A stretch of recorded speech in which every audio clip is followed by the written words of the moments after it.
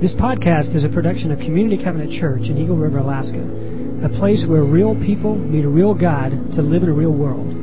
For more information, check out our website at communitycovenant.net.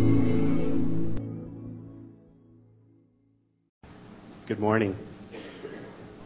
Genesis chapter 3, verses 6 through 13, 16 through 19, and 21 through 23. When the woman saw that the fruit of the tree was good for food and pleasing to the eye, and also desirable for gaining wisdom, she took some and ate it.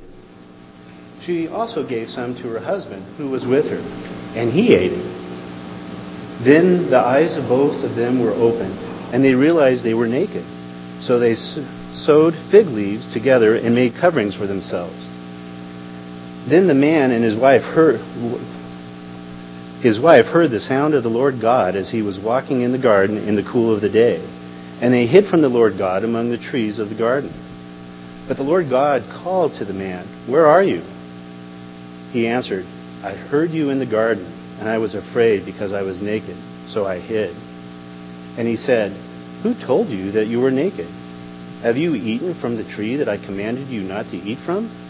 The man said, "The woman you put here with me, she gave me some fruit from the tree, and I ate it." Then the Lord God said to the woman, "What is this you have done?" The woman said, "The serpent deceived me, and I ate." To the woman he said, "I will make your pains in childbearing very severe. With painful labor you will give birth to children. Your desire will be for your husband, and he will rule over you." To Adam he said, "Because you listened to your wife and ate fruit from the tree about which I commanded you, you must not eat from it. Cursed is the ground because of you. Through painful toil you will eat food from it all the days of your life. It will produce thorns and thistles for you, and you will eat the plants of the field. By the sweat of your brow you will eat your food until you return to the ground, since from it you were taken. For dust you are, and so dust you will return." The Lord God made garments of skin for Adam and his wife and clothed them. And the Lord God said, "The man has now become like one of us, knowing good and evil. He must not be allowed to reach out his hand and take also from the tree of life and eat, and live forever." So the Lord God banished him from the Garden of Eden to work the ground from which he had been taken. After he drove the man out, he placed on the east side of the Garden of Eden cherubim and a flaming sword flashing back and forth to guard the way to the tree of life.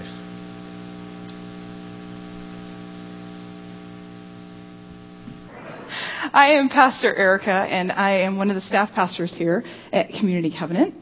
And we are in a series, this Lent series called The Story We Find Ourselves In, connecting our story with the story of God. Now, last week, Pastor Brad, who, by the way, right now, probably at this moment, is in some bungalow in Hawaii, listening to the waves, the cool breeze through his flowing locks that he's growing out now. And I'm sure he's praying for us. I hope he's praying for us, because right now I find sin in my heart towards him. But as we go through this series, last week he started off just with an introduction about creation. What the story is, how the story started in Genesis. And as we were talking through this, a couple weeks ago I was in his office and I said, "Okay, so what are we supposed to do?" And he said, "Well, I'm going to start you off. We're going to talk about creation, talk about God's story, and then you get to talk about sin. And you better get it right, because if we don't get that piece, then the whole Easter piece doesn't work." So I'm thinking, great, okay. So there's just a little tiny bit of pressure here. So as I'm looking through the first 3 chapters of Genesis, I was really thinking about how many times I have heard either pastors preach or teachers teach or books that have been written or tracts, gospel tracts that have been laid out that talk about creation, that moment of perfection where God said everything was good, everything was very good, and then, boom, the bottom falls out.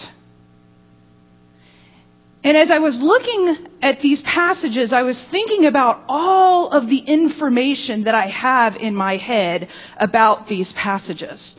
All of the different interpretations, all of the ways that that especially chapter 3 have been taken apart and put back together and delved in deeply. And I thought to myself, what do I have to say that hasn't already been said?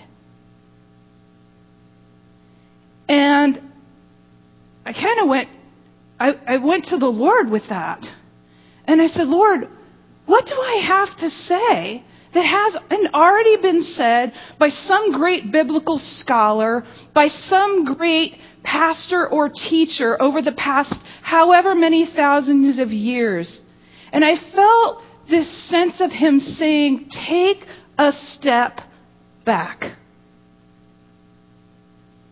Look at this like it's the very first time that you've heard this story, that you've read through this narrative. And if you do that, you will see something new. So this morning I'm going to ask you all if you would just bow your heads and pray with me.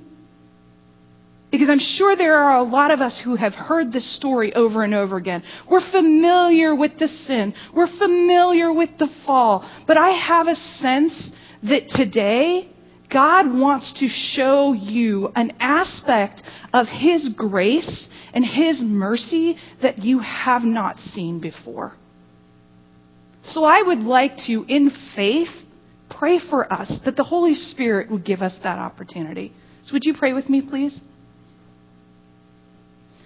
Father, you are good. Your word shows us over and over again how good you are. And Lord, we need to once again be reminded of your goodness. Not just to see our brokenness, but to see your goodness, Lord. So would you this morning give us new and fresh eyes to hear this story, to hear the truth of this story in our own lives, to see ourselves clearly and to see you clearly in the midst of this.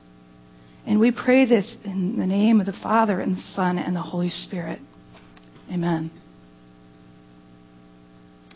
So I'm going to actually back up a little bit. And if you have your Bible in whatever form it is, whether it's the old-fashioned paper Bible, I know some of this is probably archived for you guys. The paper Bible, if you have your iPhone or your iPad or whatever, I'm going to actually go through verses this morning, and it would really be helpful if you could follow along. I'm actually going to back up a little bit, and I'm going to look at something that happened in verse 2. This is excuse me. This is a time where God has laid everything out. It's beautiful, it's wonderful, and He's addressing Adam. And so I want to bring your attention to verses 2:16 and 2:17.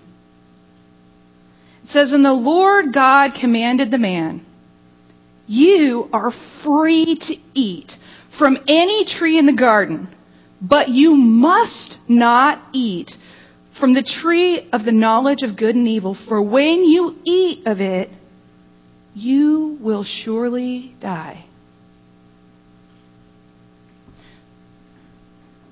God was laying out a very clear boundary for Adam.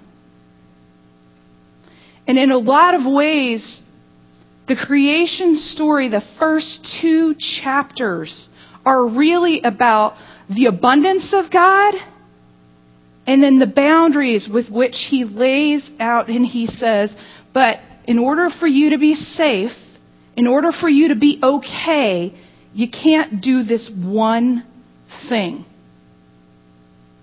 In essence, God is saying, I'm giving you everything, except for this one thing. And the truth that we all have to admit to is that there is something in the human heart that hates boundaries. And I think it's very obvious in the scripture that it's not even, that it's post-fall that we hate boundaries.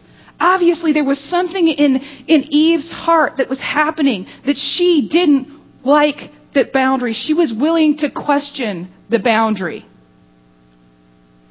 So I was thinking about this yesterday, and I was thinking about a story, and I was like, where is it in my life where I can think of that I violated a boundary? There's lots of them, so I'm going to give you one from way back so that it sounds a lot less bad. But actually, no, this is a really hilarious story when I was about 5, I developed pneumonia. And I know that for some of you it's going to be hard to believe that I was actually a really rambunctious child, and I was a very active child. And when I was diagnosed with pneumonia, my parents were given the instructions that they had to keep me still and quiet for the entire summer. And I remember this summer just being like, in fact, in my memory, it's of being in a little dark room. And whether that's reality or that's just the way that my mind was interpreting it, I'm not sure. But that next fall, I entered into first grade. And one of the things that they were concerned about was my breathing capacity. And so they set some boundaries around me so that I wouldn't have more issues with the pneumonia. One of the boundaries was that I had to sit out at recess. The second boundary was that I could only have ice cream from the school store once a week. Well, all of my classmates, not only did they get to play outside, but they got ice cream from the school store every day. So in my 5-year-old little mind, I'm thinking, this is not fair. What makes them so special that they get to do this and I don't? And every week, every Monday morning, my mother would give me a check. I know that's another ancient thing. Some of you probably don't even know what that is either.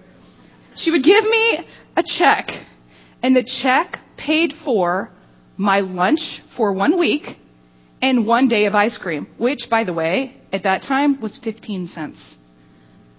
And so my last name started with S, and the teacher would call us up by our last names to tell her what our lunch plan was for the week. And so I sat in the back, and there were lots of kids that were before me, and I cooked up a plan. And I looked at the check, and I thought to myself, I'm going to make this happen.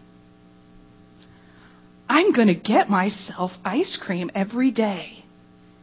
And this just stirred in my head. And I finally thought, I know. I'm going to go up to, and I'm going to tell her that this is for a month of ice cream and 1 day of lunch. Because I knew I needed lunch that day. I figured I can cover the rest. I'll figure it out. Something will come up. I can do this.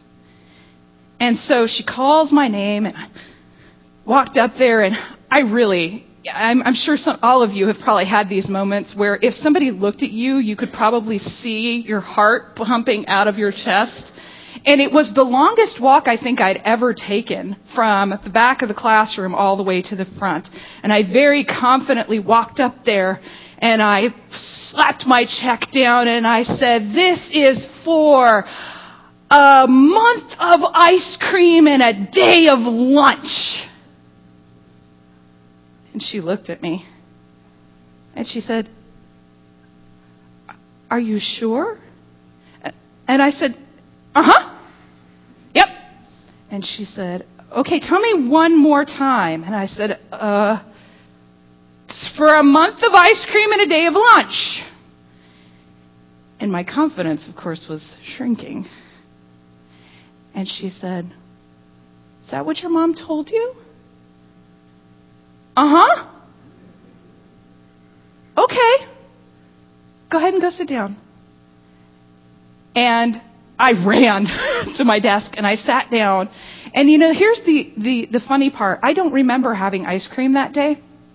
I don't remember eating lunch that day. I remember having this one tiny moment of satisfaction, probably halfway to my desk, and then waiting and waiting and waiting to get caught.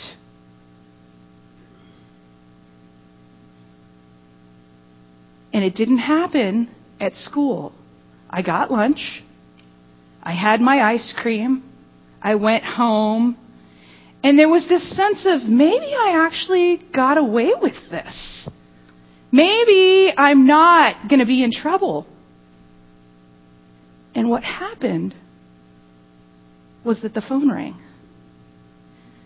I went to answer the phone. "Hello? Hi, Erica. This is Mrs. Shobe. Can I talk to your mom or dad?" Thump. Mom! Dropped the phone, ran, and hid. So turn with me to chapter 3, verses 6 to 12.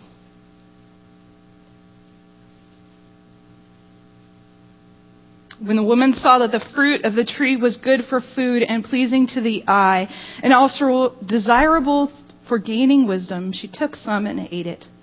She also gave some to her husband who was with her, and he ate it. Then the eyes of both of them were opened, and they realized they were naked. So they sewed fig leaves together and made coverings for themselves. Immediately they knew that they had done something wrong. There was this moment where there was this desire. Wait a minute. This looks really good. I think I could get away with this. I think I can make this happen. How many of us have been in those situations before? Whether they are little indiscretions or they are big moments. Here's an interesting thing about sin and its consequences. In this particular narrative, the first moment, the first rupture, the first break that happens, interestingly enough, actually happens within both Adam and Eve. Before God even shows up on the scene,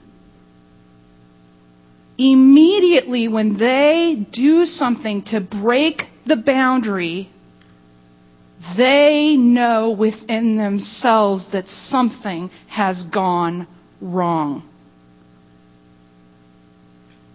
And in a lot of, in culture, in the world, people call it the little small voice, the intuition, your gut, the thing that tells you in that moment, you shouldn't say that.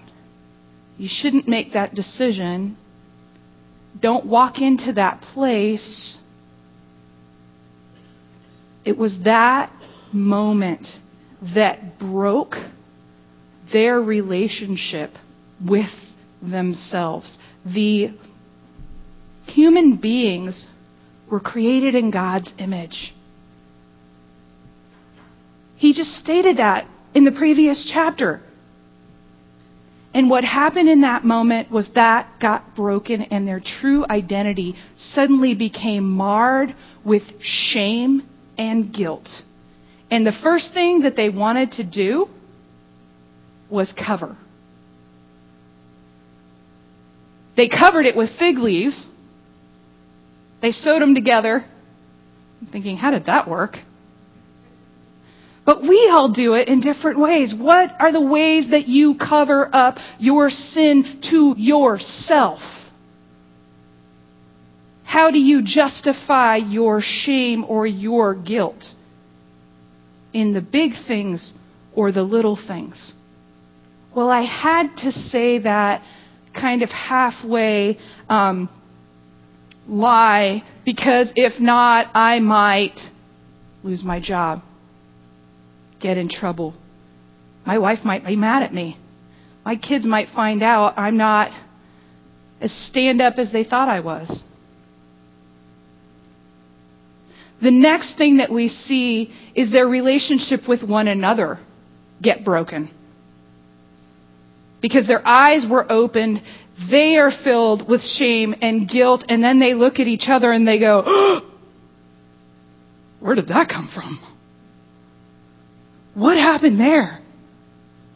Look at me, look at you. Oh! This is one of these places where people have dug really deep into Scripture and tried to figure out exactly what happened, and they've talked about the physical nakedness, and they've talked about all kinds of things, but the truth is, no matter how theologically you break this down, that broke their perfect relationship with one another. All of a sudden, there was something that they saw in one another, and they didn't want to see it.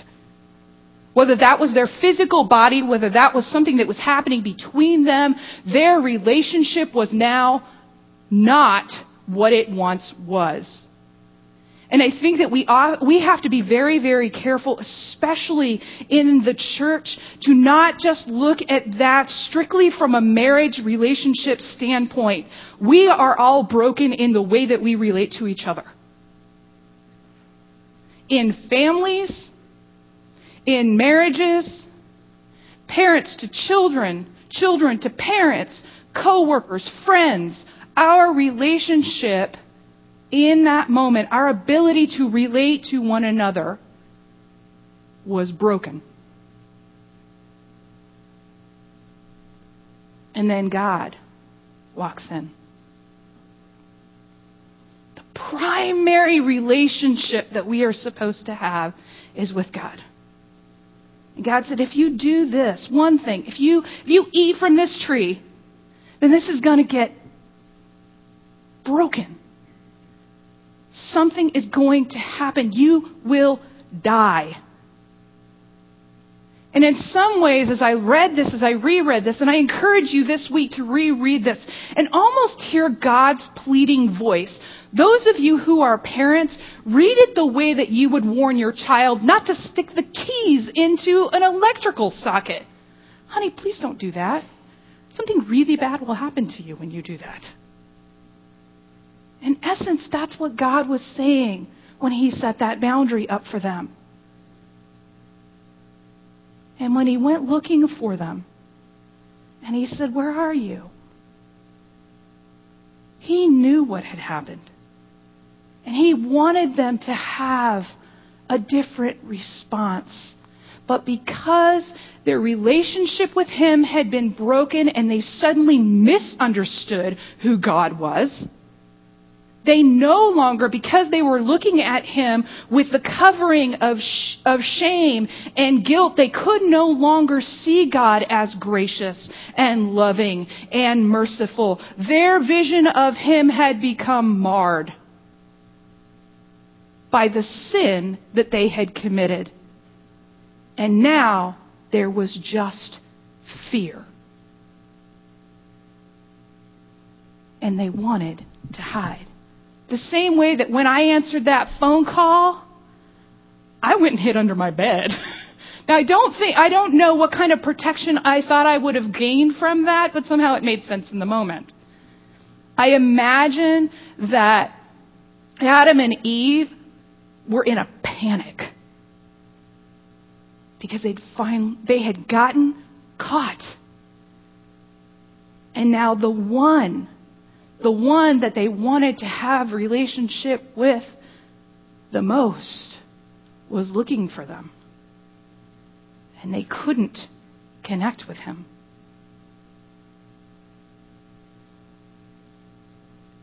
And there were consequences to that. And the consequences are laid out for us in verses 16 to 19. And in some ways, as I was reading through this, I had this sense that what God was doing, what Moses was doing when he wrote God's words out here, was he was actually not just saying what was going to happen, but what already happened in that moment when they both consumed that forbidden fruit. It happened. It didn't happen after God showed up. It happened immediately.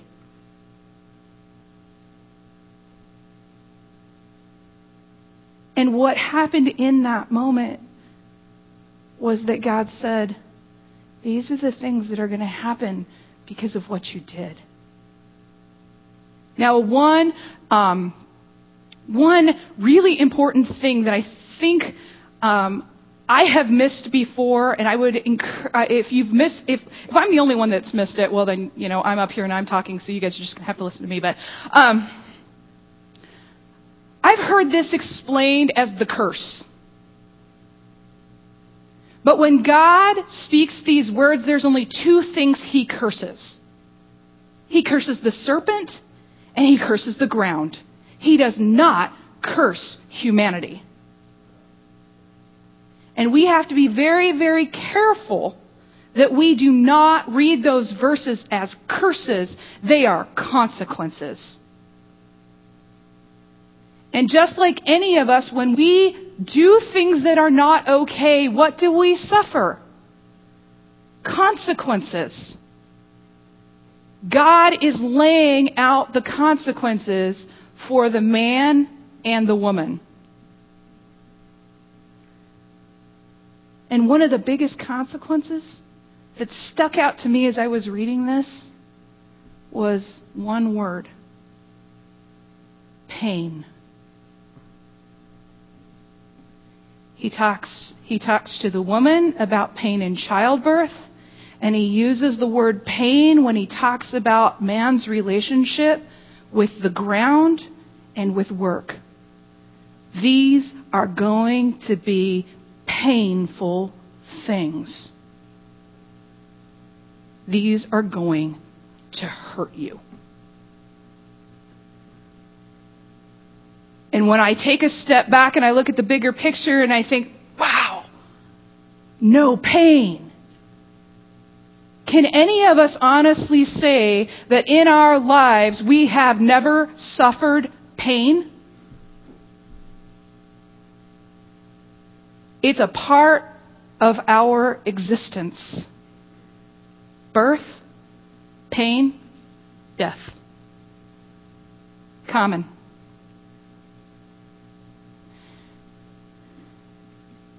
And so, as we look at this, we had 4 consequences. Separation from our true selves, separation from one another, separation from God, and then the last one is separation from creation. Separation from creation is the last one. And I was thinking about this in terms of even how is it that we are separated from God in that. And I think because we don't necessarily live in a culture anymore where we live from the ground. We don't plant. Most of us are not farmers, or we don't garden to survive. But the majority of the world does.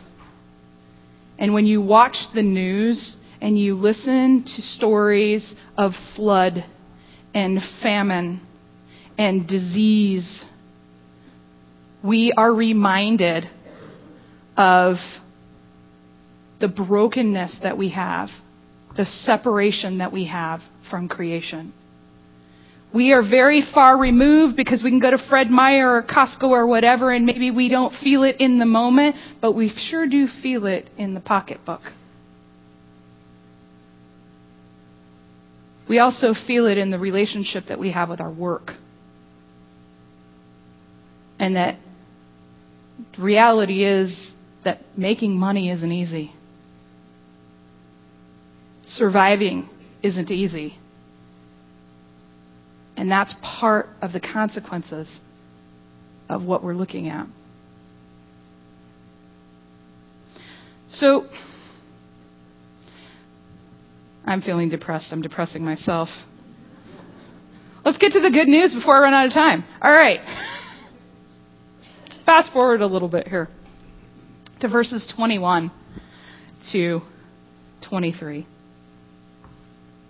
After God interacts with Adam and Eve, and I think about what the scene must have looked like. They've got these leaves, sewn together. I have no idea how they figured out how to do that.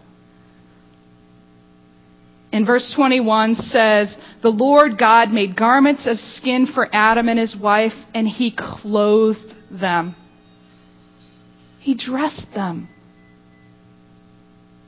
Now, if you remember back in chapter 2, 16 and 17, what God says to them is, if you eat of this fruit, you're going to die. You're going to die. And what happens is he comes upon them. They've done exactly what he told them to do. They violated the boundaries that he laid out for them. He gives them the consequences, and instead of killing them, he dresses them. Now there is thought out there that they experienced a spiritual death and that there was a separation. Yes, absolutely. All of that is true. But the word that he used was, you will die. But the reality is that when he sent them out of the Garden of Eden, Adam lived for 900 plus years. If that is not showing the grace and the mercy of God, I don't know what is. In that moment, he said, you're going to have consequences, but you will still have a life. You will be separated from each other. You will be separated from me, but I'm going to give you time. I'm going to give you the gift of time. I'm going to separate you out from the perfect place that you live, but you will live and you will continue to prosper in the limited ways that are available to you. And if you think about your own life right now, what are the ways that Christ has given you time? Time to reconcile a relationship. Time to fix a wrong. Time to heal. Time to forgive. Time to better. Make something better or right. When we look at the big story and God in the midst of our story, we can get very focused on the consequences of our sin. But really what we need to focus on is the gift that we have been given. And for many of us, there are a lot of gifts. But one of the biggest gifts that we are given is time. So as I close this morning,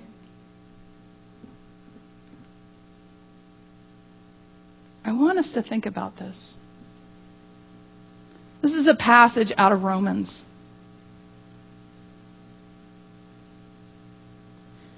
When we were utterly helpless, Christ came at just the right time and died for us sinners. Now, most people would not be willing to die for an upright person, though someone might perhaps be willing to die for a person who's especially good. But God showed His great love for us by sending Christ to die for us while we were still sinners. And since we have been made right in God's sight by the blood of Christ, He will certainly save us from God's condemnation. For since our friendship with God was restored by the death of His Son, while we were still His enemies, we will certainly be saved through the life of His Son. In Genesis 1, 2, and 3, what we see God acting as a friend. And saying, I'm removing you from this place as a consequence of your sin, but I'm going to give you the gift of time. And at the right time, I will bring reconciliation to you. And He has done that. So this morning, I'd like for you, as we move into prayer, I would like for you to think about what is a way that God has given you time, and what is it that it is the right time for you to find reconciliation with Him. Is that in your relationship with Him? Is that in relationship with yourself? Is that in relationship with another person? Or maybe it's in relationship with your work? Where is it that this is the right time for you to give Christ an opportunity? Let's pray.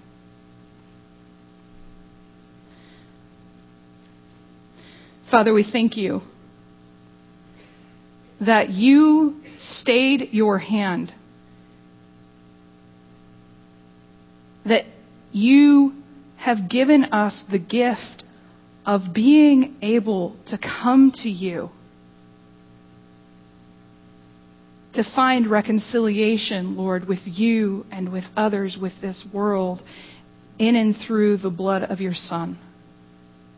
And I pray this morning, Lord, that we would be open to the moving of your Spirit to step into those places, Lord. To know that this is just the right time. And we thank you, Lord. In Christ's name, amen.